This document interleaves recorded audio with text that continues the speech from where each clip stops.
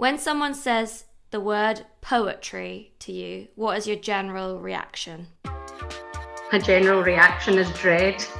I'm interested, but something that I'm not involved with. My first reaction is thinking of all the angsty poetry I wrote in my teens. Oh dear God, what have I got myself into?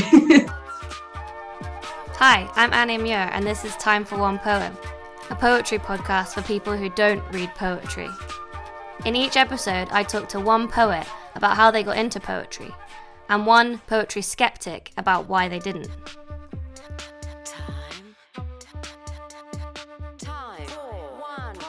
Then if you don't like it, just let it go and try another one. We don't like every song that we hear on the radio. If you read one poem and don't like it, read a different one. Time for One Poem, coming this November to wherever you find your podcasts.